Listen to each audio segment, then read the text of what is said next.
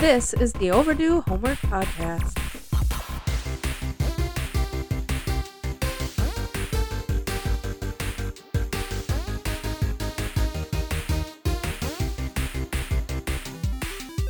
Welcome to the podcast. I'm here with Trav. I'm Drew. And I'm Trav. And you're Trav. I'm going to walk over that every time. You know, we were talking. I didn't have a story for today. I just thought of a story. Boom. Why do you do that? I'm totally cool with it, and I think it's very funny. Is it a reference into something? What? When you reintroduce yourself. Oh, no, I have no idea. It's just the first thing that clicked when you started doing it. That's great. I really do like that a lot.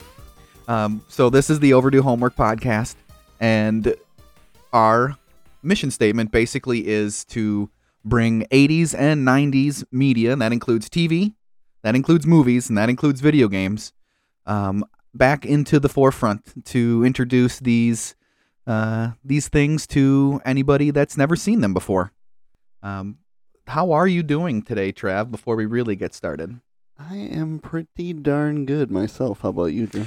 I'm really good, except I'm a little bit embarrassed about some of the mistakes we made in the last episode. So we have a few corrections. Yeah, 2 corrections for sure. And please, if there are more corrections to make, I hope we get emails.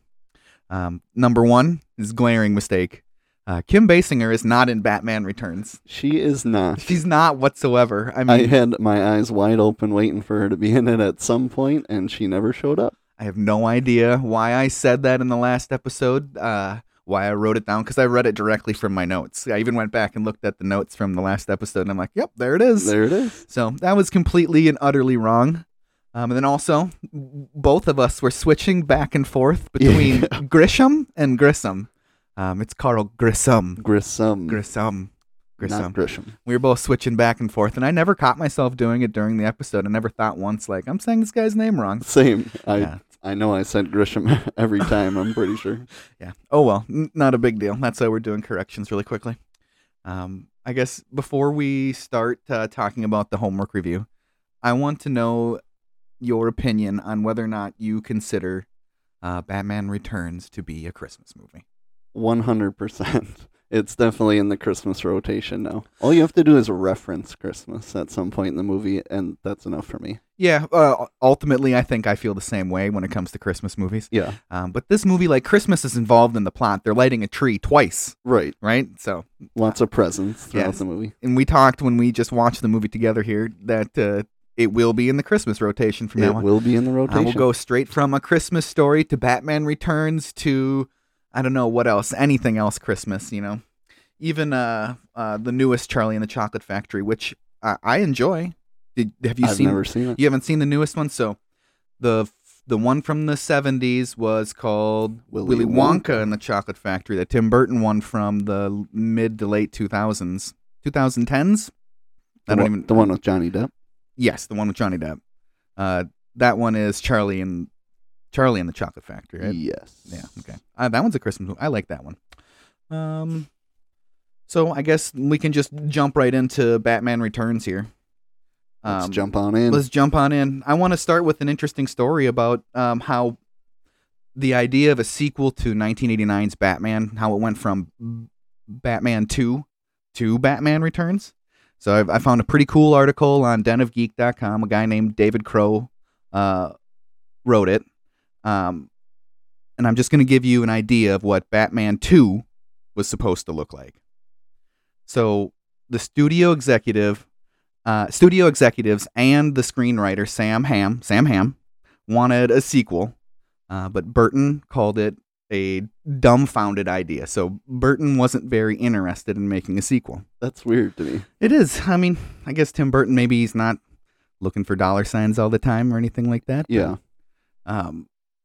So Michael Keaton was originally supposed to be involved in Batman 2, but he needed more money. And for Tim Burton to get on board, he needed to have a lot more control. He wanted to make the movie he wanted to make instead of what the studio wanted to make. Should we talk about the villains that may have been considered for Batman 2? Let's hear them. Sam Hamm, the screenwriter for Batman 2, he wanted Harvey Dent, and it would have been Billy D. Williams as Harvey Dent. Right. So as Two-Face. And then Warner Brothers, the studio, wanted the Penguin, and that was mostly on the fact that the Penguin from the 60s Batman was one of the more popular characters out of that series and in movie, and Burgess Meredith was a popular actor, so that's what Warner Brothers wanted. And then Burton and Ham both wanted to have Catwoman. They ended up with Penguin and the Catwoman, partly as a compromise, so like the studio gets something and then they get something too. Sure. It was still supposed to be set at Christmas, but not quite like so overtly set at Christmas. It would have been more like the fact it would have been decorated like Christmas, but there would have been no real plot tie-ins. Sure. Except for the AK-47 wielding Santa Claus, which would have been a pretty cool addition to any movie, probably. Probably. Vicky Vale would have actually been in this one. All right, so you wouldn't have lied to everybody. Wouldn't have lied. And as a matter of fact, they would have Bruce and Vicky would have been engaged by the end of the movie. The Penguin would have had a much lesser of a role. Would have used birds as weapons. I mean, he did that in this one too, but sort of. Yeah, not until the very end, I guess. Yeah. And the Catwoman was supposed to be super sexual. She was super sexual in Batman Returns, but like I was gonna say more sexual. More sexual. Her costume was literally supposed to be bondage gear. That's what it was described as. So yikes. Yeah, yikes is right. So we kind of just said it. Not too much really changed when it came to that. Her costume was obviously toned down, and it was way more innuendo than overt sexuality. But yes. And then a 12-year-old Robin was going to be introduced. So a whole 2 movies earlier. That'd have been interesting. Mm-hmm. The plot would have been about Catwoman and the Penguin collecting Raven statues to unearth a hidden treasure that is in the Batcave that Bruce Wayne doesn't know about. That seems super far-fetched. But It's like a I don't know, like an Agatha Christie murder mystery type of I don't know. Finally, I guess there would have been a subplot where Batman was protecting the homeless. So I don't know in what capacity, like if he was going to be a champion for the homeless, if he was, if the homeless were trying to be representative of just the middle class or lower class of people in Gotham. But I guess he wanted to protect the homeless. I mean, the homeless need protection too. I guess. So what happened with this script that Sam Hamm had this script that Sam Hamm had put together? Burton didn't like anything with the production of this movie whatsoever, from like top to bottom. And the only way that Tim Burton would do the movie is if he could make a Tim Burton movie. And that's a direct quote from Sam Hamm himself. And clearly that did happen. Clearly that did happen. Burton got to do what he wanted to do, so he brought on screenwriter Danley Walters to recajigger the whole thing. And bam, you got Batman Returns. So there's a whole lot more in that article, so you should find that article if you want to learn a lot more about that. Do you have any overall feelings with this movie that you would like to discuss? Any impressions that you want to bring up before we start going scene by scene? Well, I'm glad Tim Burton got the reins on this movie because it turned out amazing. And one of the first things I thought was that Tim Burton out-Tim Burtoned Tim Burton. Right away in the first scene, in the wintry scene, I'm just like, this is the most Tim Burton movie ever in the first 60 seconds. Yes, and when we were watching the movie, you made many comments on how it gave you the feels for Nightmare Before Christmas. Yes. And I hadn't necessarily made all the connections that you did, but as soon as you pointed them out, especially with the way the music that Danny Elfman put together is presented in the movie, it's very, very much a precursor to Nightmare Before Christmas. And the other thing I like about it a lot is the multiple enemies throughout the movie. I think it makes it a better all-around movie compared to the first one because you have Grissom and the Joker in the first one, but I mean the Joker takes out Grissom after no time, so it's pretty much the one villain, which works for the first movie. But I like that you've got 3 kind of villains, but I mean, obviously, as a viewer, you love Catwoman. Yeah, that she's the villain you love to hate, or Yes. hate to love to hate. Yeah, They all captivating. they all kind of work they all kind of work together. Right. And Catwoman obviously is there for her own thing and her own. She wants the means. She wants to do what she wants to do, and Yes. isn't afraid to manipulate anybody in the way. I guess we can just move on to the scene by scene now. Let's do it. So some of my first impressions in the opening scenes it's the same great music by Danny Elfman, and he was back and he was happy to be back. Interestingly enough, this is the first film to use Dolby Digital sound. Well, that's kind of cool. Mm-hmm. Penguin's father, Paul Rubens, we see him. He looks a lot like Burgess Meredith, and that's on purpose, maybe hinting at the fact that the 60s Penguin is actually the Penguin in this movie's father. I think that's a bit of a leap, but at least a nod to Burgess Meredith. The first images that we see of the Penguin's in a cage. In a cage. In a cage. Like some sort of animal. Like some sort of animal. Soon thereafter, he eats the cat. Eats the cat. That's normal. After he eats the cat, his mother and father share a look, and it's time to ditch that baby. That's the last straw. He took down another cat. He's out of here. Yeah, that was probably at least the fourth or fifth cat at that point, because they weren't overly surprised by it happening. Again. Get him out of here. Just get him out of here. That's it. So if you were to ditch a baby, how would you do it? I mean, is there a better way than dumping him off a bridge? I mean, that's probably the most convenient way to get rid of him. Dumping him off a bridge. I feel like usually it would be drop him on a doorstep, maybe in unharmed, like, please take care of the baby that I'm not going to take care of anymore. But they're like, no, we're not going to make anybody put up with this guy eating your cats. It's over. Hopefully this baby dies. Hopefully he's dead. So, and during the opening credits, we see all this stuff happening, and the baby penguin, he takes what amounts to the most depressing flume ride in the world. Yeah, definitely. But he eventually comes ashore to all the abandoned leftover penguins from the now defunct zoo that sits in the middle of Gotham and has all these animals still living at it, but nobody's taking care of them. Yep. So 33 years later, it's a really cool, awesome matte painting right away that we see. And when we see 33 years later at the bottom of the screen, and it's Christmas time, and the penguin's in the news, and the sex is immediately ratcheted up with the scantily clad button pusher lady for the Christmas tree that they're going to light. Yep. We soon see Max Schreck in his office, and now I say Max Schreck for the first time.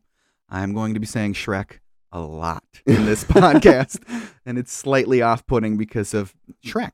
I wonder how many times you'll say Shrek by the end of the episode. A lot. It's going to be a lot. Kind of like last episode's. Very good chance. Very good chance. I absolutely love Christopher Walken in this role. He's Christopher Walken playing Christopher Walken like he does in every role, but it works every other role. Yeah, he's super engaging, super mesmerizing. Are you prepared to do your best Christopher Walken impression? Oof. Hey, I'm gonna give it a shot. It's gonna be bad. Let's hear what you got. Okay. I want to build a power plant, and I'm gonna steal all your power because there's a surplus of power. It's not good. I tried. I even listened to how to do Christopher Walken impressions online before we started the podcast. I'm here to catch a mouse for you by me. I'm gonna need the money up front. That's all I got. That's good, dude. I like it. That's good. You work that. I like it. That's good. So yeah, he pitches the power plant. Immediately, tons of sexism is aimed at Selena Kyle. She's cowering in front of all these men. They're making fun of her, and Christopher Walken says, well, at least she makes a good cup of coffee, and that gives everybody a really good Silly really good woman. laugh. after this, they all get up and get out of there after she's just served them all coffee and nobody drank any of it. They're up and out of there, and Shrek is going down to give a speech in front of everybody in front of the Christmas tree right before they're going to light it up. And the crowd, my impressions of the scene are the crowd absolutely loves him. I mean, he's like the philanthropist, store owner, one of the richest people in Gotham. Yeah. But he leaves his speech upstairs that he's gonna do, and right before he gives the speech, he leans over. Is it his son that he talks to? Yeah. Yeah, and he says that I'm gonna take this up with Kyle or something like that. Yep. Immediately blames her for forgetting something of his own. Yep, it's all her fault. Yeah, and we see that the Penguin is obviously planning something from the nearby sewers. Soon thereafter, a gigantic package gets rolled into the square that they're at, Gotham Square. That's normal. That's absolutely normal. And Shrek says, "This wasn't me. This right? wasn't me. This wasn't me." It's getting worse by the second. And it's the Red Triangle Gang, and they're here to destroy everybody. And it's obviously, since we saw the Penguin's flippers holding onto the sewer grates, it's obviously a plan by the Penguin. A whole bunch of skull-wearing motorcyclists and acrobats and ex-carnies, an organ grinder dude that turns his organ into a Gatling gun. Did you recognize that guy? I did not. He's kind of a famous character actor that I remember seeing a lot in the 90s. His name's Vincent Schiavelli. He was in One Flew Over the Cuckoo's Nest, which Danny DeVito was also in. That's one of my favorite movies. Mm-hmm. So who is he in that movie? I don't have the character's name, but he's in it, so it's interesting that they're in this movie together. Fast Times at Ridgemont High. He's in Buckaroo Banzai, which I know Buckaroo Banzai is a movie you've never seen, but it's a movie that's one of my favorites out of the 80s that has Peter Weller in it. That will definitely be a homework assignment someday in the future. He was in Better Off Dead, Ghost, and in the Hey Arnold movie. Nice. Yeah, so he's been all over the place. Once the Red Triangle Gang is doing their thing and kind of destroying everything in Gotham Square, the bat signal gets put up, right? There it is. There it is, the bat signal. And Bruce Wayne has a set of giant mirrors that lead directly into Wayne Manor that allow him to never miss a bat signal. Perfect, and obviously point where Batman lives and who Batman is. Yeah, right? No suspicion there at all. No, none whatsoever. So he's literally just waiting in a dark room, waiting for this bat signal to be shown all over his books. So do you think that he's got nothing else? Do you think he's obsessed? Clearly, everyone's just like, oh, well, the signal's going to... Bruce must know Batman. So we send the signal to Bruce, and then he, speed dials him. I like that. I think he's obviously obsessed, and this is like all he's got in his life is to be Batman. That's all That's all he cares about. That's all he wants to do is just to be Batman. Yep. So we soon see Bruce tearing in there in the Batmobile. Still got that same dumb bat suit. Same dumb bat suit. A little tiny bit different, but not so much upgraded. Yeah, it's slightly better. He doesn't have like realistic looking abs anymore. It looks more like armor. Yeah. That's about it though. That's about it. Yeah, that's about it. Later you find out he has multiples of the same exact outfit. Same exact bat suit. Straight Goku. So Batman's down there. Obviously, he's going to be trying to take care of business. And soon after he arrives there, he comes face to face with a fire breather, which probably wouldn't really do much to the Batmobile, right? No. But he manages to have this big thing come down and lift the Batmobile up and turn it around because he's going to kill that man with the flames from his afterburners. Killing him. He waited till the end of the first movie to kill someone. Didn't wait too long in this one. No, so the whole idea of a no-kill Batman is long gone in this movie. Gone. Very soon. And what even is the contraption that goes under his car to lift him and spin him? Would that not have to be like the heaviest piece of equipment for that car ever? It would, and it would take up most of the space in the car, right? Yeah. Yeah. And later he punches a hole in the floor. So, all right, moving on. We'll go with it, I guess. He killed that fire blower. He gets out of the Batmobile soon after that to help Selena Kyle, who happens to be down there, and she's been taken hostage by a taser wielding Clown. taser wielding clown.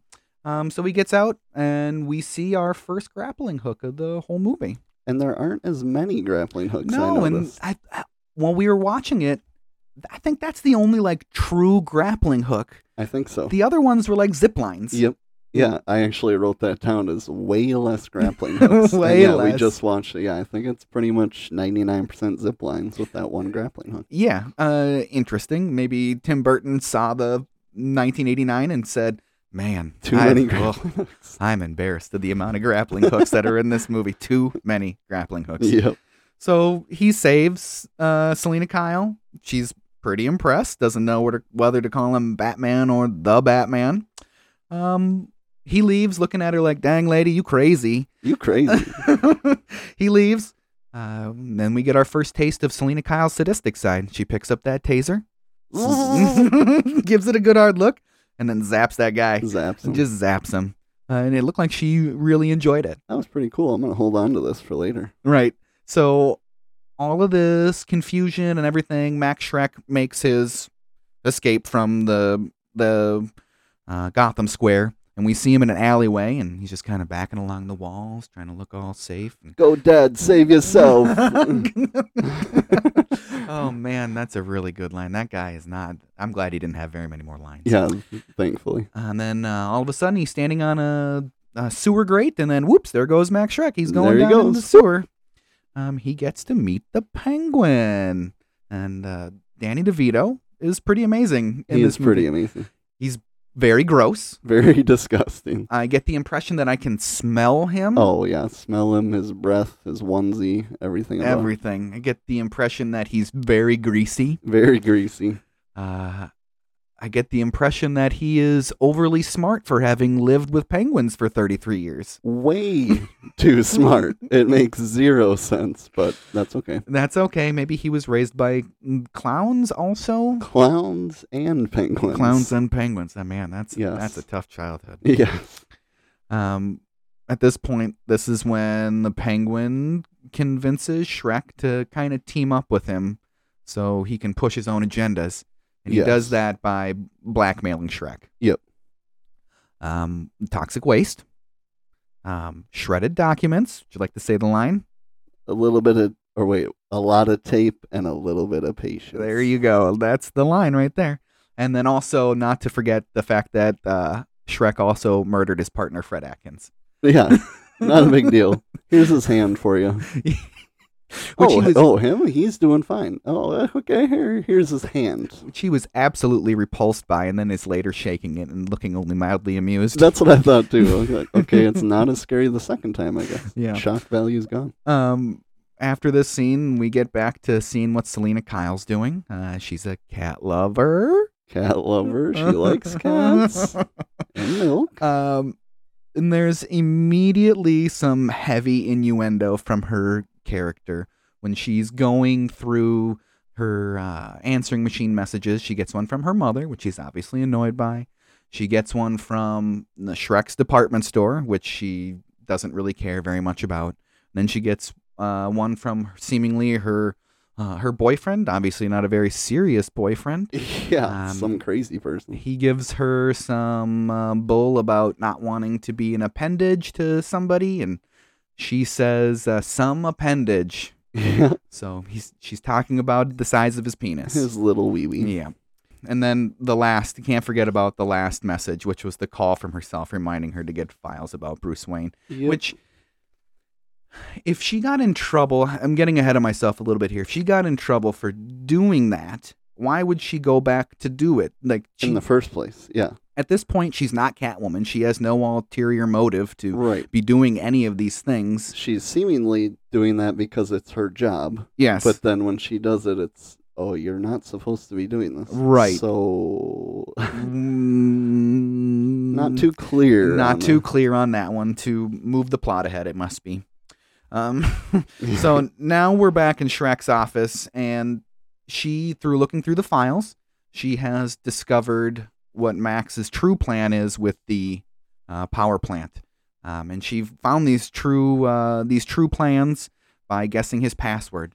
and his password was Geraldo. Geraldo, the Chihuahua. The Chihuahua. And so Geraldo Rivera at this time was a very popular media personality. Oh, that's cool. cool. Do you think there's any chance that Tim Burton was not a Geraldo fan and was saying, you're just a little barking dog? And that's very possible. It's me drawing my own conclusions. I haven't seen anything like that whatsoever anywhere. It struck me as odd because he was all over the TV at that time. Mm-hmm. Yeah, like we said, Selena Kyle discovered Shrek's plan to actually hoard power, to use his said power plant as a capacitor to store power, to then sell it back to people at a higher price, is what I'm assuming is the end game with that. Yep.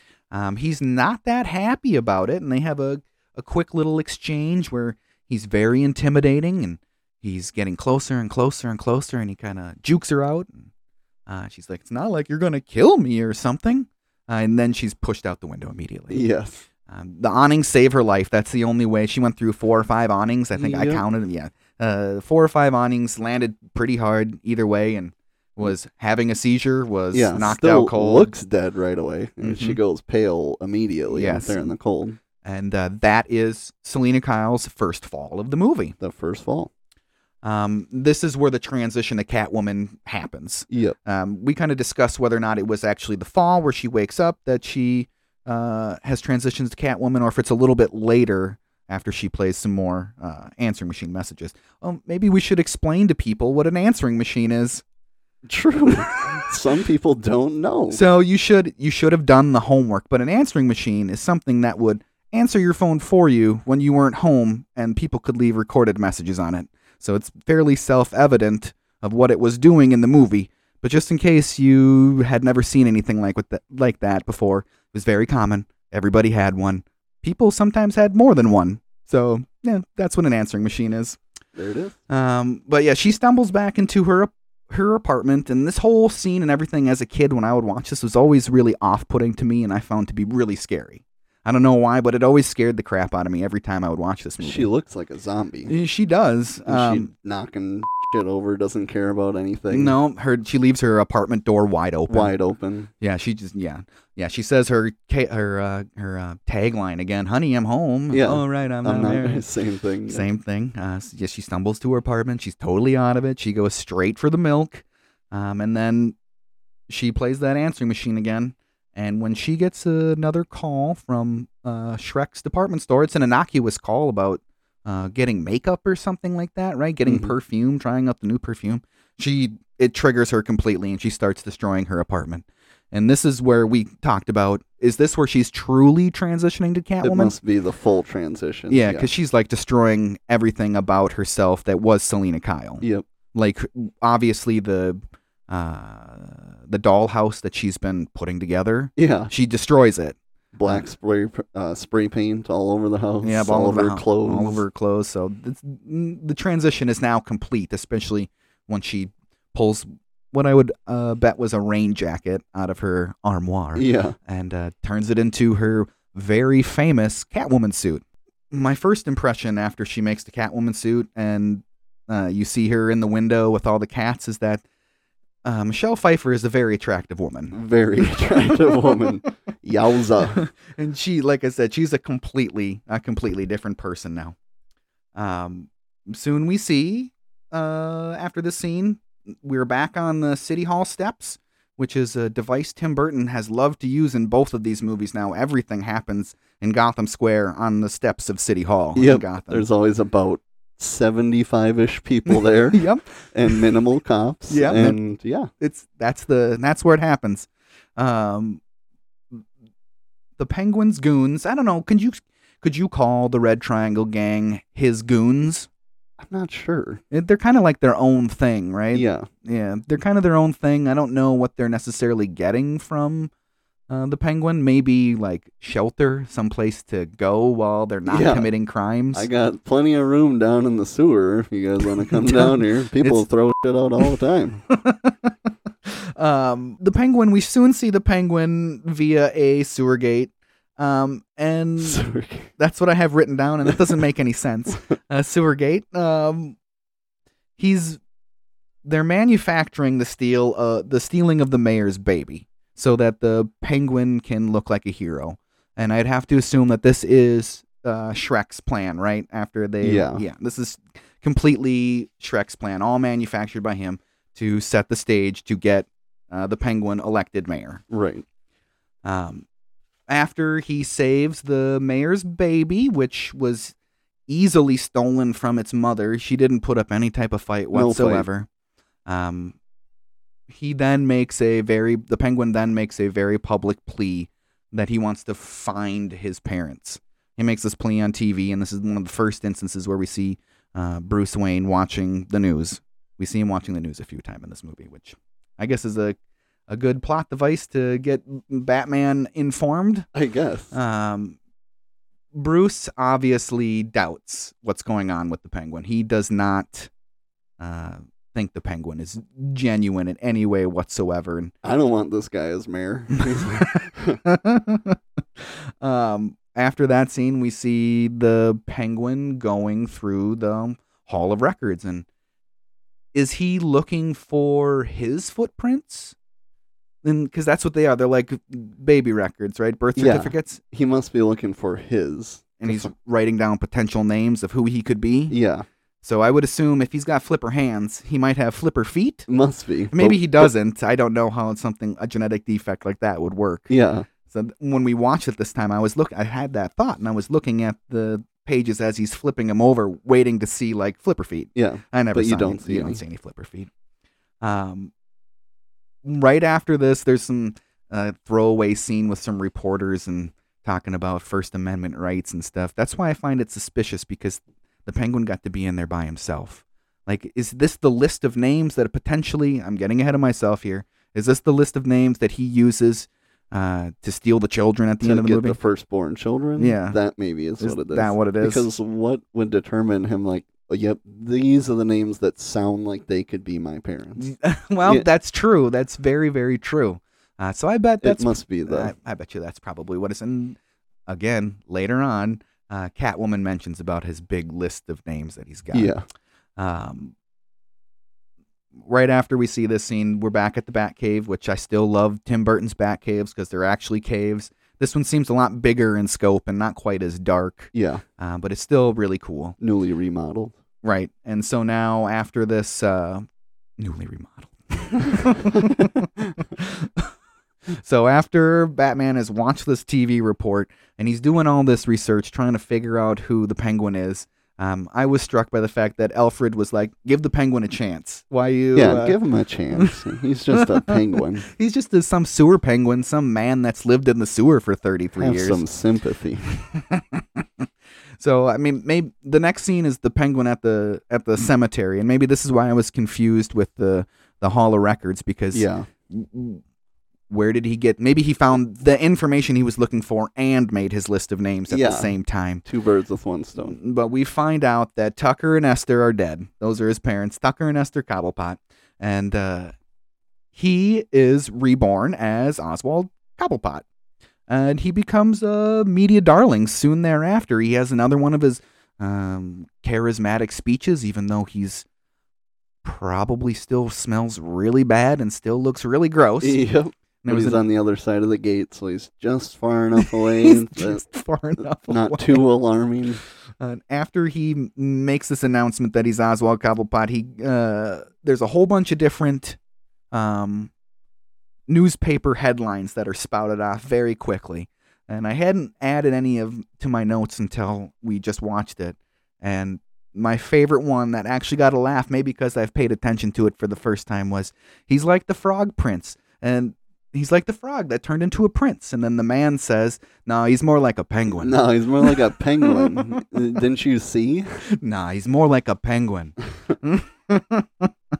And straight from this scene, we see Catwoman and her first confrontation with some sort of street thug that is trying to steal a purse from a woman in an alleyway, right? Is that what it was? Whoops his ass. Whoops his ass big time. And the main thing that I gathered from that scene is that Catwoman can backflip for days. For days. Like, she just learned that out of nowhere. And we see another scene later where she comes backflipping up to people. Yep. So do you think she's just constantly doing backflips? Constantly. Just constant backflips in her house? Yeah, Like she gets up in that's- the middle of the night to go get a snack, and it's just backflips. Backflips. Somehow that's the least tiring way to get anywhere in the house. She probably covers the most distance, I would assume. Yep. I don't know. Do you think Michelle Pfeiffer was actually doing those backflips? I hope so. I hope so, but I'm going to guess no. I'm gonna guess no. Also, Shrek and Bruce Wayne have a meeting about the power plant soon thereafter, and it quickly becomes very contentious. Like, it made me wonder to the point, why is Bruce even entertaining anything from Max Shrek if he automatically goes in there not wanting to do it? Right. He absolutely does a perfect spot-on throw of his whole notepad to Max Shrek, who Yeah. catches it perfectly so it's directly lining up so he can read it. I hope that was it looked like a real thing that they did, and Yeah. I don't know how many takes that took, but Here, I wrote this. Check it out. Tosses it. No paper goes flying anywhere. Perfect. All right, perfect. thanks. The perfect toss. Wonder if he got any Batman vibes there. Like, whoa. Oh. So, you know what? Now that you say that, that makes perfect sense. Bruce Wayne can do that because he's the Batman. Obviously. Now it all adds up. That makes perfect sense. I mean, he can throw that batarang. He should be able to throw a legal pad. Oh, not a problem. Legal pad, batarang. What else could Bruce That's Wayne? how he got the idea for the battering. He's throwing legal pads all over. Legal pads. Alfred, get about 20 feet away here.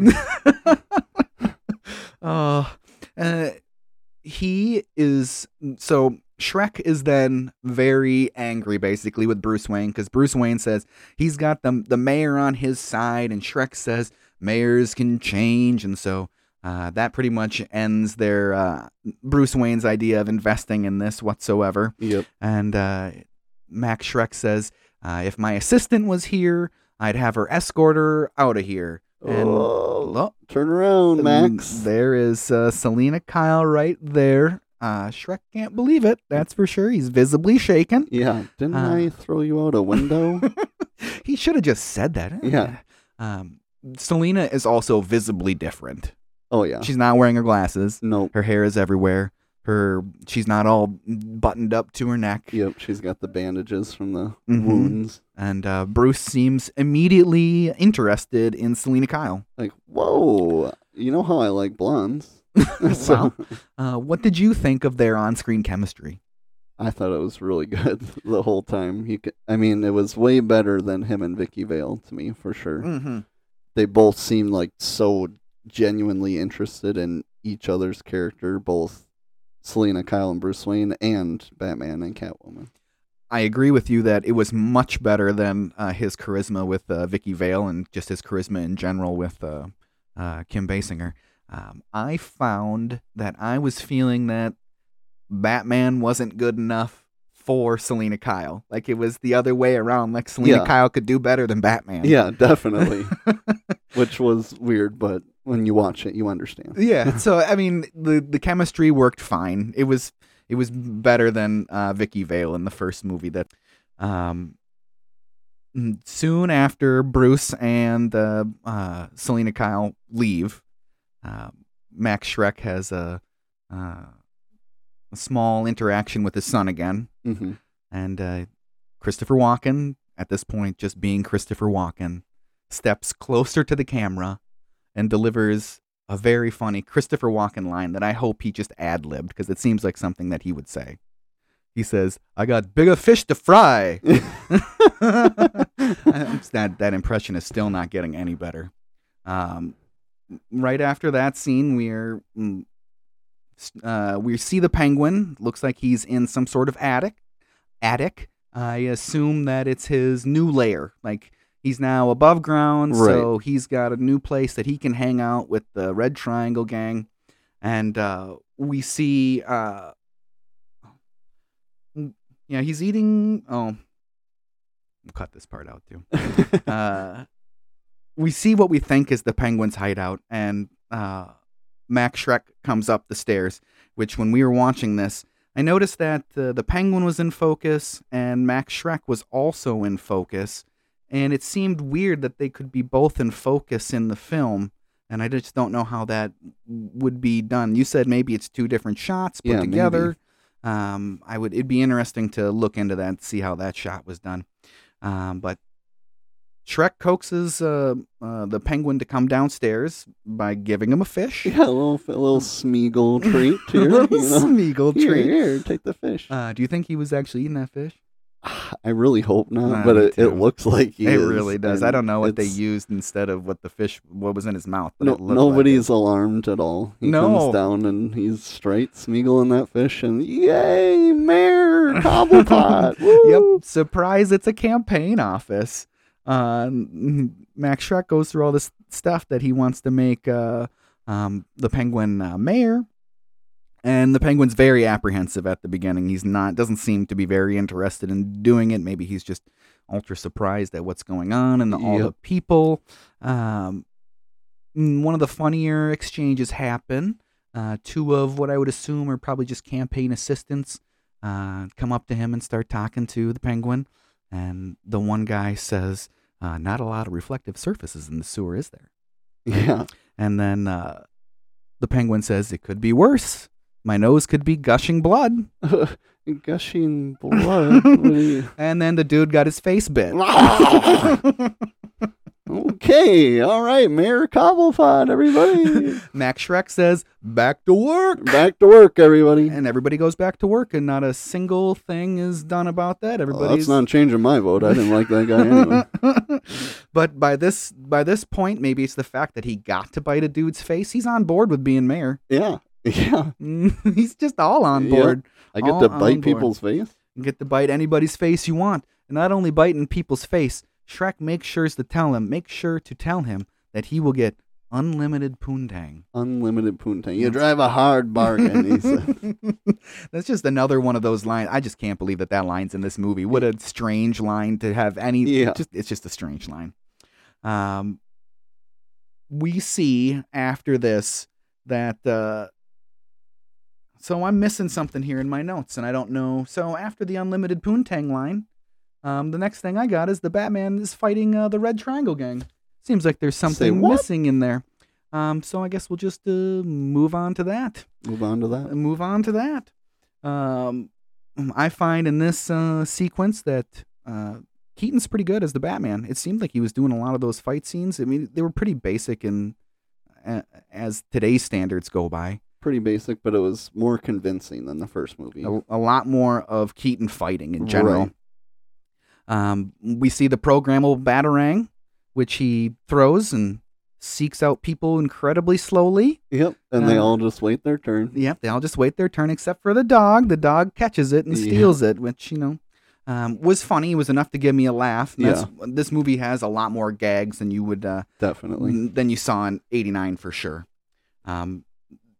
While this is all happening, we then see Selena Kyle as Catwoman going into the department store, into Shrek's department store, to just wreck up the place because she doesn't like Max Shrek for obvious reasons. Hates him. Yeah, I mean, that is the line to draw in the sand. I mean, he did try to kill her. Did try to kill me. And that's where I draw the line. That is a line to draw in the sand, and she's really becoming a scene stealer by this point. Oh yeah. When she's on screen, it's engaging, it's interesting, it's really fun to watch. Michelle Pfeiffer, I wish she would have gotten another chance to be Catwoman. I know, seriously. She should have got her own movie, or if Burton had done the next one, she should have been in the next one too. Yeah, I can't believe nobody asked her to do anything ever again as Catwoman. Nowadays, if that performance happened, she would have her own Disney Plus show and all this stuff. Her own trilogy, she would have everything. Yep. Yeah, her own video games, she would have everything.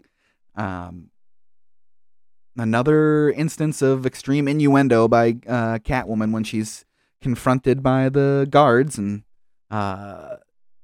she said, "Don't confuse your pistols for your privates, boys." And during this time, Batman is still fighting the Red Triangle Gang, and he comes up against a very large member of the gang and gets punched in the face. And then the large clown says, "Go ahead, punch me in the face." Go ahead, punch me. Batman does, while simultaneously putting a package of like 8 sticks of dynamite in his Yep. waistband, which he doesn't notice or feel. he looks down and sees, oh my goodness, Batman. Oh, whoa. Batman jumps up and punches him into a sewer, and he explodes. Yep. So With the slow walk away. Yep, casualty number 2. Casualty number 2. All I do is kill people. He should have said that. That would have been a great tagline. I would have really enjoyed that a lot. Catwoman destroys. So we talked about that when she gets the gas going in the department store, puts the spray paint cans in the microwave, and I said, would this actually cause an explosion? Not sure. Not sure, but I think it would. But she blows the place up. Yeah. And a pretty cool line delivered by her was just meow. And then the place blew up. Cool guys don't look at explosions. So Batman and Penguin both go chasing for the Catwoman up the side of the building, which the Penguin says that he has dibs after she explodes the department store. As Batman is climbing up the ladder, Catwoman's there waiting for him, gives him a good kick in the face, jumps down, and they start engaging in a pretty cool fight. They go back and forth a little bit. Batman ends up punching Catwoman and knocking her down, and Catwoman says, "How dare you? I'm a woman." Oh, I'm sorry. Kerblam! Kerblam! And Batman's over the edge of the roof. She quickly catches him with a whip and ties him up. She says, "Life's a bitch, and now so am I." And he shakes up his little acid concoction and hits her right in the arm, and she ends up falling over the side of the building. It is a little bit goofy looking because it feels like she falls backwards and that Batman drops down. So we're just going to say that Batman ends up saving Selina Kyle from falling to her death. Yep. They have another tense sexual interaction, and Selina Kyle, Catwoman, stabs him in the side, gets right by his armor, stabs him in the side. He's like, "How dare you?" Punches her off the building. And she goes and falls into it wasn't a truck full of cat litter. It was probably just gravel, but she said it was cat litter. Yeah. And that Saved by kitty litter. Saved by kitty litter. And that was Catwoman's second fall of the movie. Second fall.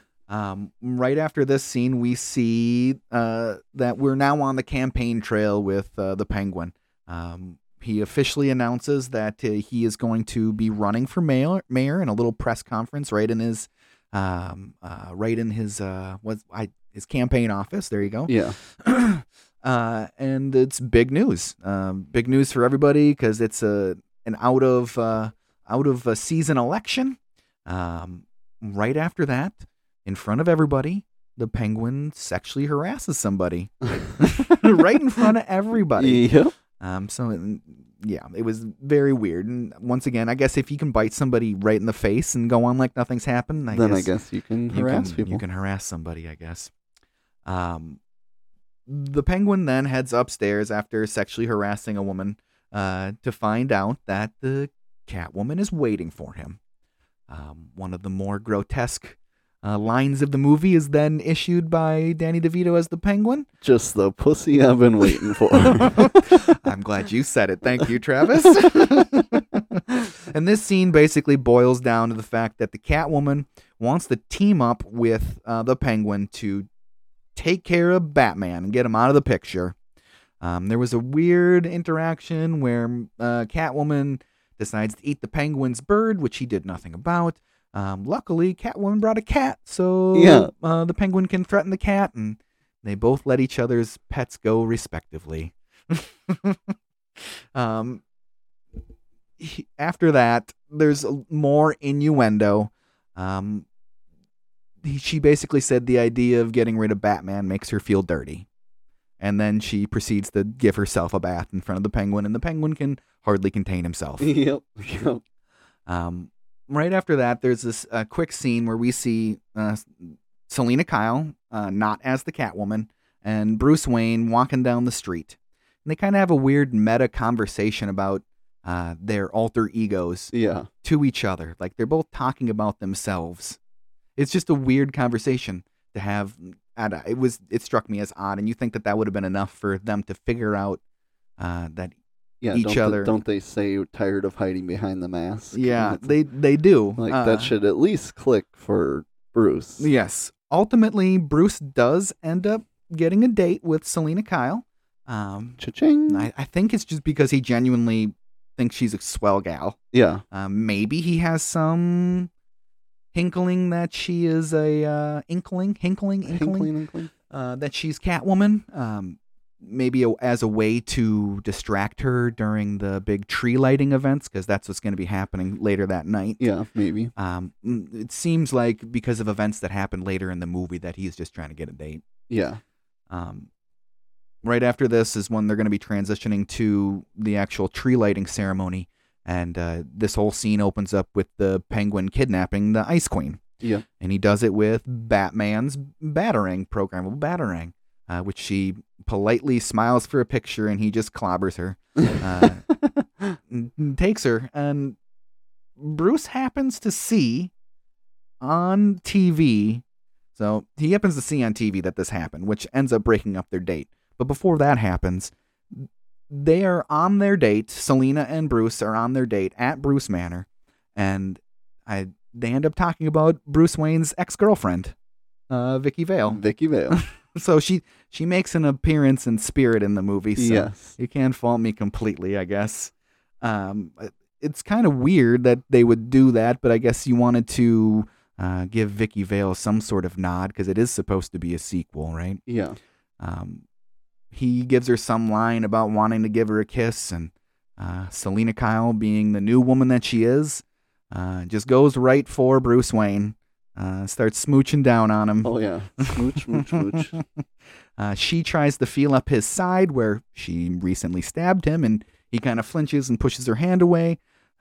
He starts pulling down her sleeve because, the upper arm and shoulder, that's pretty sexy. Which she quickly puts the kibosh on because she has a hideous scar now from the acid that he threw at her. Jerk. And this is where he becomes aware of the fact that the Batman is now a suspect in the missing Ice Queen. So he goes to Alfred to try to make up some excuse to tell Selena why he's leaving. Alfred basically obliges.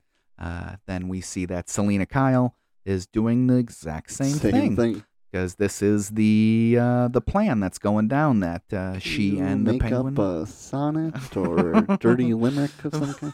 I wish we would know what the dirty limerick was that Alfred popped into Alfred's head. Yeah. So they both.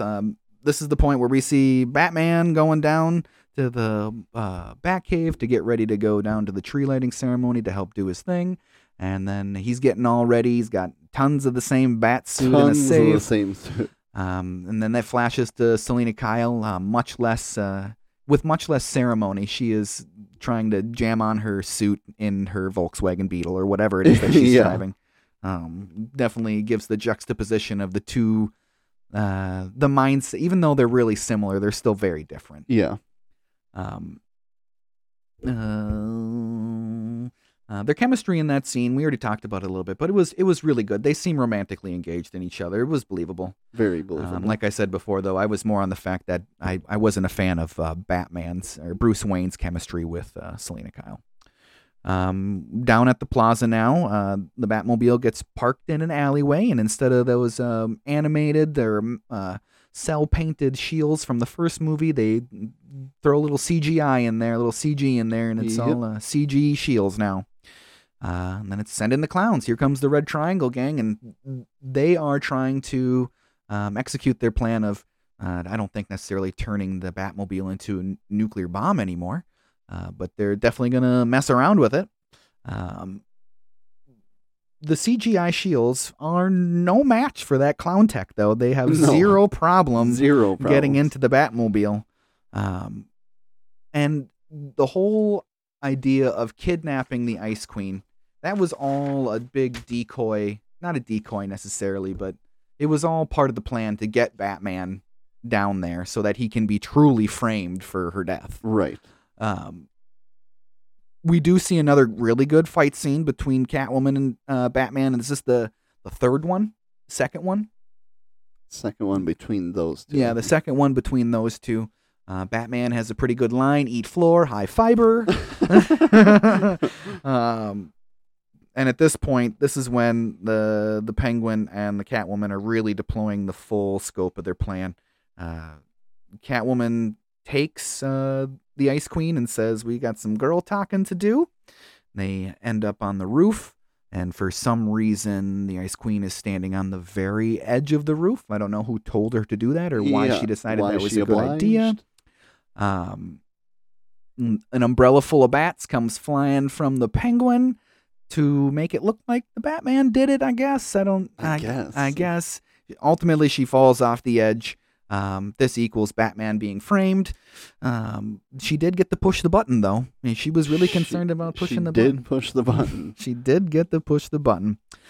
And then another thing to probably drive home the fact, I don't know how they would have managed to do this, but lots and lots of bats end up flying out of the Christmas tree just for it lighting up.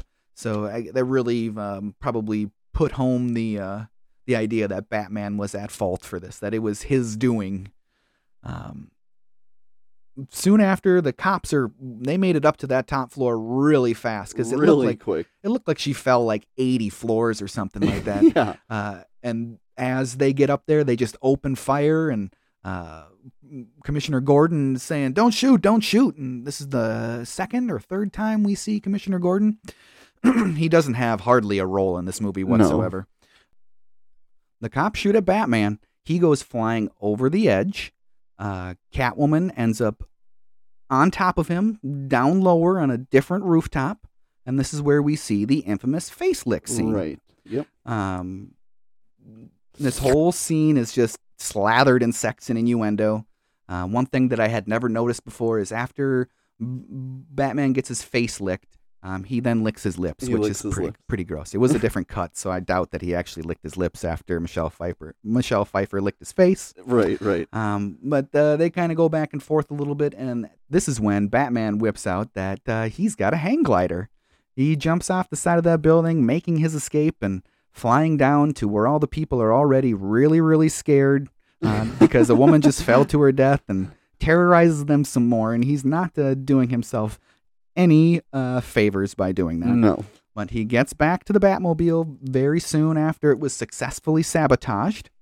We see that they put some sort of device deep inside of the Batmobile, and they had that whole thing completely taken apart. Yeah. To just put one device on the bottom of that. One device, which he was putting it in from the top of the Batmobile. It was very odd, and I was like, that doesn't make any sense, but that's okay. It was successfully sabotaged. The Batmobile was. Mm-hmm. The Penguin and they go back to the rooftop, and the Penguin and the Catwoman have a little conversation about how they're successful with their plan.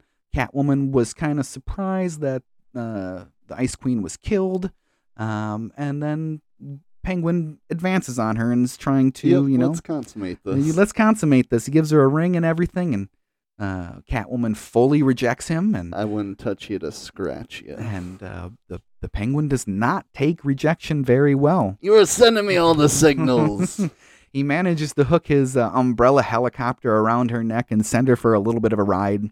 And by the time she gets it off of her neck, she's very high up in the sky, and she falls for her third fall of the movie. Yep, number 3. Yep, and she falls through giant plate glass windows, which probably would have been really painful and deadly. Yeah.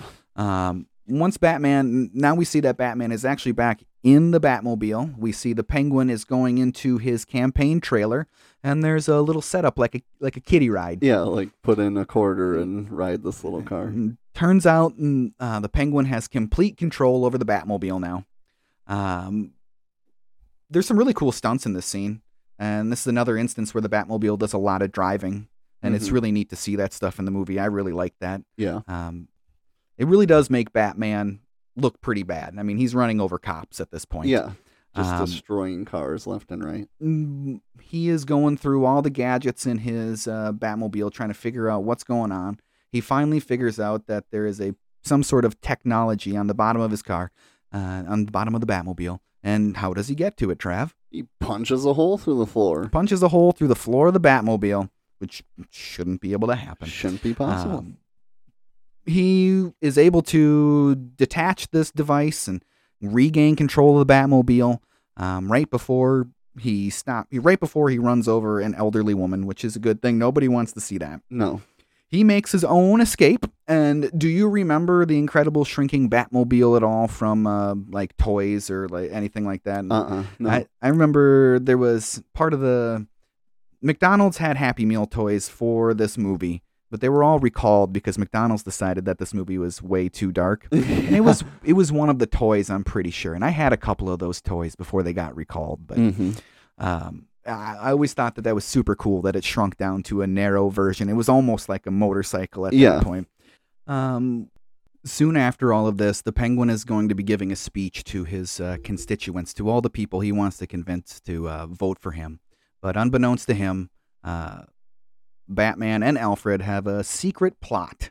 They are going to hijack the PA system and play back the crazy things he said while he had control of the Batmobile the night before. One thing I noticed in this scene, made it stick out to me, is that Alfred has a lot bigger role in this movie, especially when it comes to like actually like dealing with the technology and being part of the system, it's neat. It's interesting to see.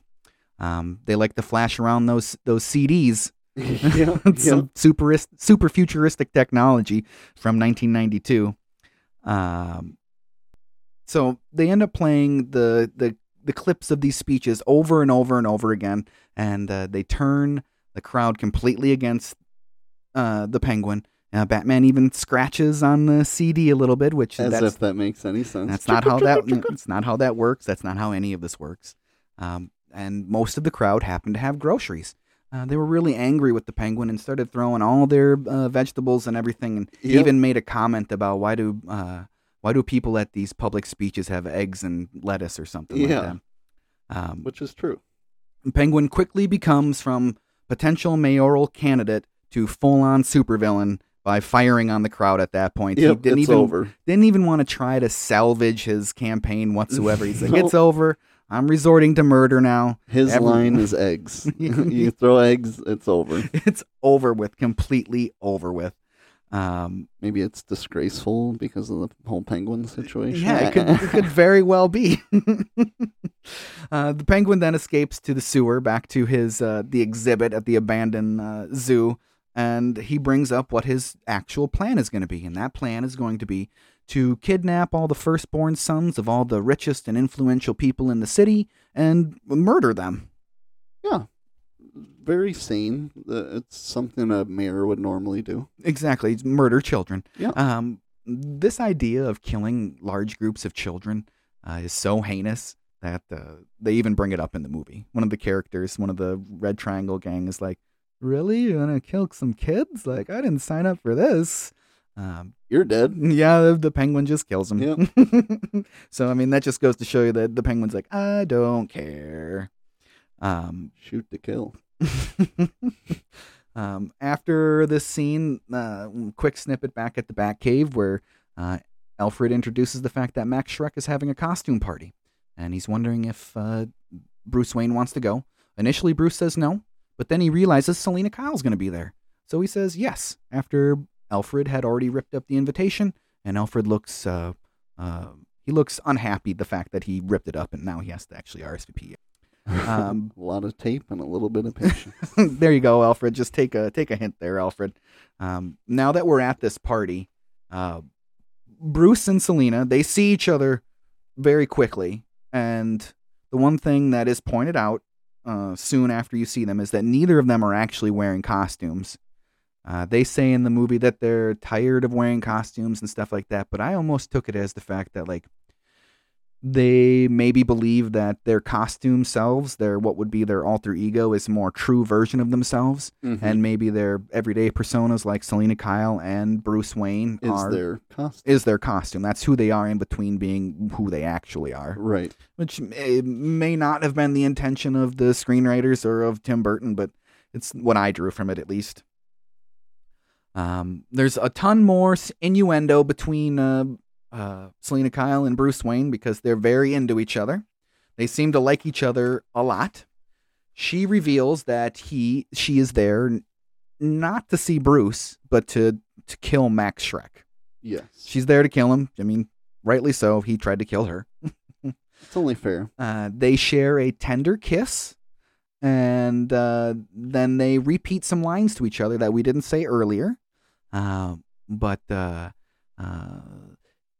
they repeat some lines to each other, and this is when they realize that They are Catwoman and Batman. Thank you. Batman says, Bruce Wayne says, let's go outside, but they don't make it there. Nope. And this introduces the final sequence of events for the rest of the movie. The Penguin emerges from the floor, which is a good thing that they did get off the center of the dance floor, because that's exactly where the Penguin arose in a gigantic explosion. He reveals his plan that he's going to be kidnapping children and everything, and he wants to take Max Shrek's first son, Chip. But Shrek convinces him not to take him instead, basically saying, I'm the one that did this. You should want to kill me. Don't kill my son. They head down to the abandoned penguin exhibit at the abandoned zoo, and did I already say this, in the middle of Gotham City? It looks absolutely enormous and is completely unused. It just seems odd. Shrek's in a cage. We then see the baby murder train on the streets of Gotham. Yep. And Batman just easily thwarts it. He goes down there and just said, yeah, you're not going to do this, I guess. So easily thwarts it. He has time to get his bat stationery out, scrawl a little note to the Penguin, and send it with a monkey. The Penguin does get this note from his monkey, and it says the kids aren't going to make it. So now the Penguin's plan is basically foiled. Yep, it's over. Nice try. Nice try. Batman took care of it very easily, and the Penguin is very upset that he doesn't get to kill any more children. He decides to go full on, though, in releasing his militarized penguins, which they never really discuss why these penguins are strapped with rockets. They are strapped with rockets, though. And he gives a gigantic, rousing speech to what look like hundreds, maybe thousands of penguins. Yeah. The one thing is, though, birds don't speak English. So yeah. There's no sense to be made out of that. No sense to be made out of that whatsoever. These birds that don't speak English, that taught him how to speak English, don't understand him speaking English. And that's all there is to it. After this, we see that Batman is well on his way to finding the Penguin, and he has the most specialized piece of equipment I think we've seen in any Batman movie whatsoever. It's a hydrofoil. I believe that's what they're called, hydrofoils. It's some sort of ship that fits perfectly in the sewers of Gotham and is made to tootle around in the sewers, I guess. It's just an odd device, I think, to have in the movie, but I guess you need to get Batman there somehow. Yeah. He could just take the Batmobile, right? But the Batmobile may be in some disrepair at this point. I don't know. It was cool. I guess they're trying to maybe recapture some of the majesty of the reveal of the Batwing from the first one. It doesn't go over as well. It doesn't go over as well. No, it definitely doesn't go over as well. So the Penguins are now heading out. They're going to go do their thing where they're going to Gotham Square to kill everybody, 100,000 people at least in the city. Yeah. But once again, that technological whiz Alfred manages to reverse the Penguins marching by jamming their signals. So thanks, Alfred. Thanks, Alfred. That was nice. Knowing the jig is up, the Penguin tries to escape via motorized duck.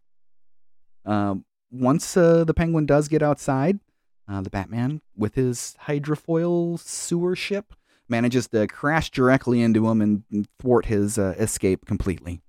Batman inspects the wreckage after he gets out and doesn't see the Penguin right away, but the Penguin has a little sneak attack on Batman, and I don't know what the Penguin was thinking, because the Batman should be able to easily dispatch the Penguin no matter what. Yeah. No chance. So this now kind of brings one of the more confusing parts of the story into light. Like, he has the radio switch to deploy the Penguins, right? To deploy their rockets. Right. And the Penguin seems really threatened by the fact that he has this. As if they're going to blow up or something. Something. The Penguin ends up getting the upper hand by smacking the radio device out of Bruce Wayne's hand, out of Batman's hand, and gets it himself. And now he thinks he has the upper hand. And he pushes the button. And all the Penguins shoot their rockets off and completely destroy the zoo where they're at. So what was the main goal? I really don't understand the introduction of that button just to introduce the fact that everything needs to blow up, right? Just to some sort of cause for destruction. Penguin wanted to be the one to press the button, so the fact that Batman was going to press the button, that set him over the edge. So at this point, though, now that the whole place is blowing up and it's going to blow up for the rest of the movie, continuous rocket explosions basically for the rest of the movie. The rest of the Red Triangle gang, they're out of there. They completely abandon the Penguins, so they are no longer a factor in anything that happens.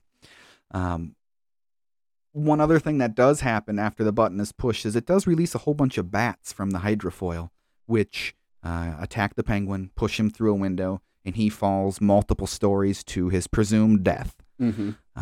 You mentioned, which I hadn't drawn this conclusion, we had talked about in the last episode, that Batman was originally supposed to defeat the Joker by summoning bats to overwhelm him and kill him by pushing him over the edge of a building, most likely. That's what kind of happened in this movie. Basically, that was the first thing I thought. It was, okay, they didn't do it in the first one, so here it is in the second one. So now with the Penguin dispatched, we get to see Max Schreck again in his cage trying to coax the monkey to give him the keys to get out. Yeah. Which stupid monkey ends up doing it, which I guess... Stupid monkey. Stupid monkey. Soon, so now that Shrek is free, he ends up jumping in the water, correct? Yeah. He ends up jumping in the water. He has a hard time getting out. He finds the gun that's down there. He climbs out, and then we see Catwoman start to engage with Max Schreck. He offers her anything that she could possibly want to just let him go. But all she wants is blood. She just wants to kill Schreck. She has no other plan besides to kill him. And if that means dying with him, that's what it means. So be it.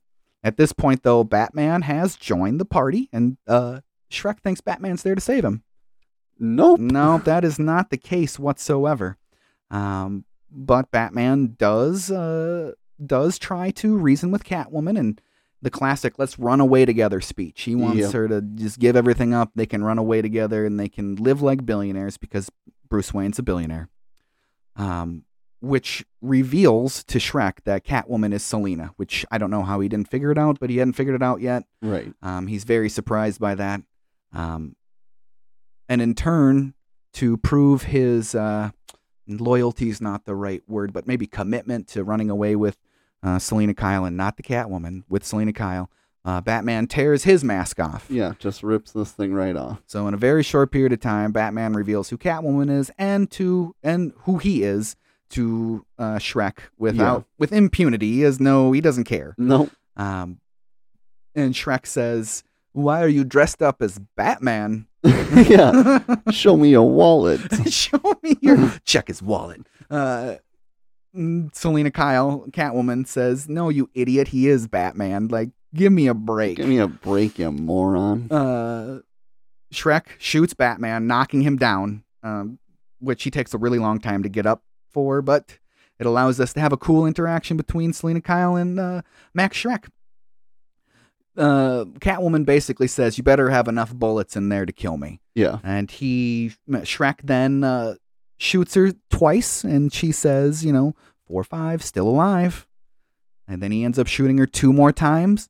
6, 7, all good girls go to heaven. And then click, click. So that totals 7 lives. 7 lives that Catwoman has spent in this movie. So she then says that she is basically willing to sacrifice 1 more life, and she wants to save another one for Christmas time next year, which I don't really know what that means. Maybe to go on another killing spree Christmas time. I don't know, but she wants to save 1 life. So she says another really great line to Schreck. How about a kiss, Santa Claus? And Catwoman and Shrek are both electrocuted hideously. Yeah. Him a little more so. Him a little bit more so. It does end up being that Catwoman escapes, or at least not found by Bruce right away. And Shrek is a shell of himself. He looks like a hideous burnt monster. So no more Max Shrek. He all gone. He's gone. He's looking like the dude from Tales from the Crypt. He really was looking like the dude from Tales of the Crypt quite a bit. This is where we get a Jason Voorhees moment. The penguin rises out of the water as if he's possessed by the devil himself. Surprisingly enough, he's not dead. He wants to make one more attempt to kill Batman. And so he grabs one of his umbrellas, but he picked the cute one. The cute one. And he falls over dead after that. He just couldn't make it anymore. And he gets a traditional penguin funeral soon after that. And no more penguin. The penguin is dead. The penguin is done. And so with Shrek dead and Catwoman missing, Bruce Wayne is left to tour his city with Alfred. He does happen to see, well, at least what he thinks he sees is Selena Kyle's shadow dressed as Catwoman. Mm-hmm. So he has Alfred stop the vehicle. He goes into the alleyway. He ends up finding nothing but a black cat, and he takes the cat home with him. And Bruce Wayne gets wished a Merry Christmas by Alfred in the car. And then Bruce Wayne, in the last line of the movie, the last line of Michael Keaton's career as Batman, says, Merry Christmas, Alfred, and goodwill towards men and women. And women. It's just not a great line to end your Batman. It's not a good line. And the movie ends with the bat signal because the superhero's work is never done. And then we get to see Catwoman, not dead, but she is definitely on her last life. Yes. Very enjoyable movie. Absolutely loved most everything about it. Like I said, it's going to be a perennial Christmas watch now for the rest of my life. So now that we've broken down the movie scene by scene, I'm gonna give you a rating here. What do we got? I'm gonna give it 4.7 wet Max Shreks out of 5. I like it. I did mention this once before, but it's worth mentioning again that McDonald's had a big time problem with this movie and did pull all their toys from it because it was too gruesome, just too gruesome and too sexual. And I believe one of the executives at McDonald's asked one of the, I'm not sure if it was Tim Burton or somebody else involved in the movie, what is all that black stuff that comes out of the penguin's mouth? So I think that was the beginning of the end for that type of deal with McDonald's and Batman Returns. So with Batman Returns done, we're going to talk about our homework assignment for next show. And of course, it's going to be Batman Forever. June 16th, 1995 was when that was released. And it had a box office of $336 million worldwide on a $100 million budget. If you go and take an account for inflation, that's $625 million today. And for a while, it had the record for the opening weekend at $52.2 million. Joel Schumacher, he directs this new movie, and it's replacing Burton. Burton was still a producer. To give you an idea of some other movies that Joel Schumacher did, he did St. Elmo's Fire, which is a really good Brat Pack movie from 1985. So that one's got Emilio Estevez, Rob Lowe, Andrew McCarthy, Demi Moore. Yeah, Demi Moore. Judd Nelson, Ali Sheedy, and Addie McDowell. He also did The Lost Boys, 1987's Lost Boys. So that's got the Coreys, Corey Haim and Corey Feldman, and Kiefer Sutherland is in that one. You've seen that one, right? Lost Boys? I have not. Man, that's a really good movie. But I'm kind of surprised. All those actors. I'm surprised you haven't seen The Lost Boys. That's a really good movie. And then Falling Down with Michael Douglas, which is a underrated movie. I really like that movie. I've only seen it a few times, but he just basically is a man that snaps, and he takes care of business in a vigilante type of way.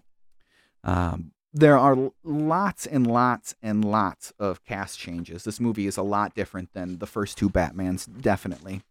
The two actors that are returning, are Pat Hingle as Commissioner Gordon, which he was barely in this one, and barely in Batman Returns. And then Michael Go as Alfred Pennyworth. He also returns. The new cast includes Val Kilmer, which both Ethan Hawke and William Baldwin were considered for the new Batman. Nicole Kidman as Dr. Chase Meridian. Chris O'Donnell as Dick Grayson. Tommy Lee Jones as Two-Face slash Harvey Dent. Jim Carrey as the Riddler. Edward Enigma. When you see, we'll talk about that. Ed Begley Jr. as Fred Stickley, who is Enigma's boss. Drew Barrymore as Sugar, one of Two-Face's assistants. And Jon Favreau's in this as assistant number 2. That's cool. So he was in DC before Marvel. Yeah, and that's somebody that is definitely completely. His career is probably completely different than he ever thought it was going to be. Oh, for sure. So let's talk about for a second why this movie matters and why we're going to continue with it. Mostly because we've done the first 2 Batmans, and now it's time to do the other 2 out of this 90s quadrilogy. But also, it matters because Burton is like stepping away from Batman at this point. He like resurrected the franchise, but he's going to allow somebody else to direct it. And Schumacher and Burton, who were friends in Hollywood, Schumacher made sure to ask Tim Burton if he could do it before he did it because he had the most respect for him. Yeah. Schumacher is allowed basically by not being Tim Burton to take the movie and the franchise in a fresh direction while keeping some of that Tim Burton charm. Burton definitely gets credit. I said this already, but definitely gets credit for launching Batman into something more than the campy Adam West era. And Schumacher gets credit for bringing the mass appeal back to the franchise after the minor backlash and diminishing returns of Batman Returns. So I'm super excited for Batman Forever, for our next homework. I really liked this movie a lot when I was a kid. Like I said, this came out in 1995. I was 11 years old, so this was one that I saw in the theater. This is one that I watched a lot on VHS, and it was one of the first movies that I bought on DVD. Yeah, I did see this one, but I barely remember it. I honestly remember Jim Carrey as the Riddler, and I swear, a scene where he's like up on a clock tower doing something, and that's literally about all I remember, and the fact that it's a different Batman, but it'll be interesting. There's a lot of stuff to really talk about with this movie. I'm excited. I'm going to be honest with you. Doing the research for Batman Returns, there just wasn't a ton of, controversy. I mean, there was plenty of controversy, but not the type of stuff that I really like to talk about when it comes to these movies. So do you know why Tim Burton wanted to step away? Just because he didn't care about the money at this point? Or he had like done his job and brought it back to light? And it was mostly the studio wasn't interested in having him back. Oh, really? Yes, because of the direction that the Batman Returns took. Excuse me. And the fact that they really wanted to capitalize on toys, video games. Which, if they have another super sexual movie, maybe it doesn't work out. Yeah, I mean, it's Batman Returns is as close to like an art house type of film you can get for a major motion picture. Yeah. And then, do you know why Michael Keaton didn't want to be in it? Too much or not enough money, or money was part of it. He also didn't like the script. He didn't like the way where the movie was going. Oh, okay. Yeah. I guess with that, I just want to make sure everybody does their homework. Like, do your homework. It makes it a lot more fun. It does. It make really it a lot does. More fun. Like, I know not everybody can have the opportunity to watch the movie 2 or 3 times, like I try to do before we do these podcasts. But if you can, it does make it a lot of fun. I guess that about takes it for that today. Trav, do you have anything you'd like to talk about? No, I think I'm about ready to get into some of these fan emails here. Please do. So this first one here comes from our first real fan. Tim writes in to say, I am currently your biggest fan. I'm sure someone else could easily take that title from me, as I am only 5'8", 175 pounds. But I am writing in to ask, when is the next episode? I've been waiting all day. Thanks. Well, here's the next episode. You're going to have to wait even more for the next episode. But our plan is to release these episodes bi-monthly. Like we mentioned in the first episode, Trav and I both have day jobs. So unfortunately, that makes the money. bi-weekly, right? Yes. You said bi-monthly. So there you go.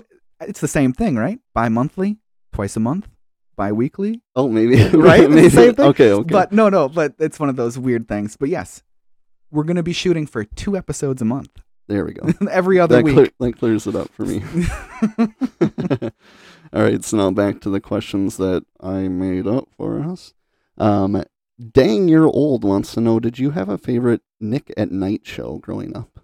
I Love Lucy. I Love Lucy. I Love Lucy. It was on a lot for Nick at Night. Nick at Night in my wheelhouse was a lot of the black and white stuff that was on. I liked Mr. Ed also, especially as a kid.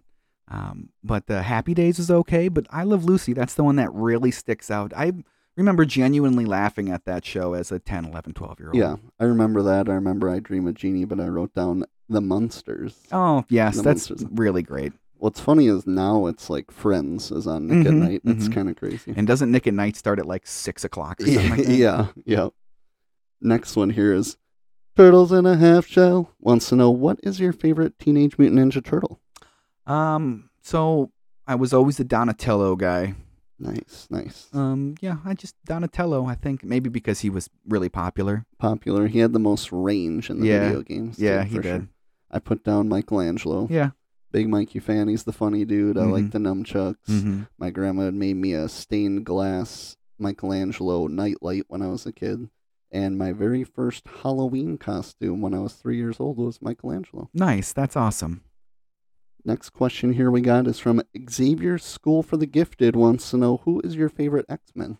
My favorite X-Men, it's obvious, but I'm going to go Wolverine.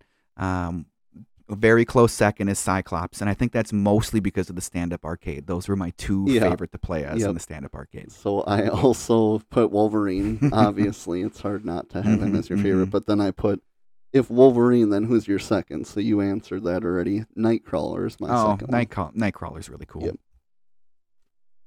Next question here we got is from Giant Red Pitcher wants to know, what was your favorite Kool-Aid when you were a kid? Just straight up fruit punch. That one, or there was like a blue raspberry one. I like that one a lot too. But my mom used to buy the large container of the Kool-Aid, and it was always fruit punch. Sure. I'm black cherry is what I put down there. Good. And then up here we call it Pop wants to know, what was your favorite pop growing up? Growing up, it was Mountain Dew. Mountain Dew, the do. Mountain Dew and Doritos. As much to the shock as anybody who knows me listening to this, it was not Dr. Pepper for me when I was a kid. I drank all sorts of pop. Now I only drink Dr. Pepper, but I put down Vanilla Coke. Oh, Vanilla Coke. That is one of my least favorite pops ever. That's crazy. Ever. But you like Cherry Coke. I love Cherry Coke. Okay. Especially if you go to a restaurant, order a Cherry Coke, and they actually like make you the Cherry Coke. Right. Instead of just out of the gun, like it's the Coke and then the cherry, the maraschino cherry juice or whatever it is. So do you not like vanilla, any kind of pop? No, I'm not a fan. Not a fan of vanilla pops. I like cream soda, though. That's almost a vanilla pop. Yeah, there's the cream soda Dr. Pepper. I know a little something about. And then the last email here comes from a Mr. J.G. Wentworth. Writes in to say, if you have a structured settlement and you need cash now, call J.G. Wentworth at 877-CASH-NOW. And he's insisting I do this next part.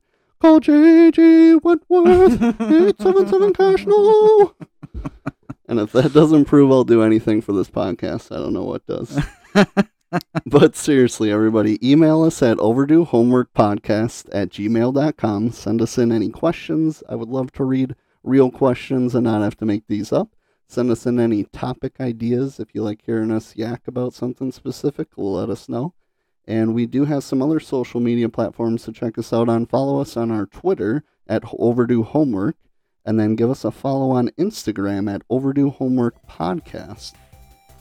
Drew will probably be posting some updates, maybe future homework assignments on there. Reminder that next week's homework assignment is 1995's Batman Forever. And thank you guys for listening, and don't forget to tune in to the next exciting episode of the Overdue Homework Podcast.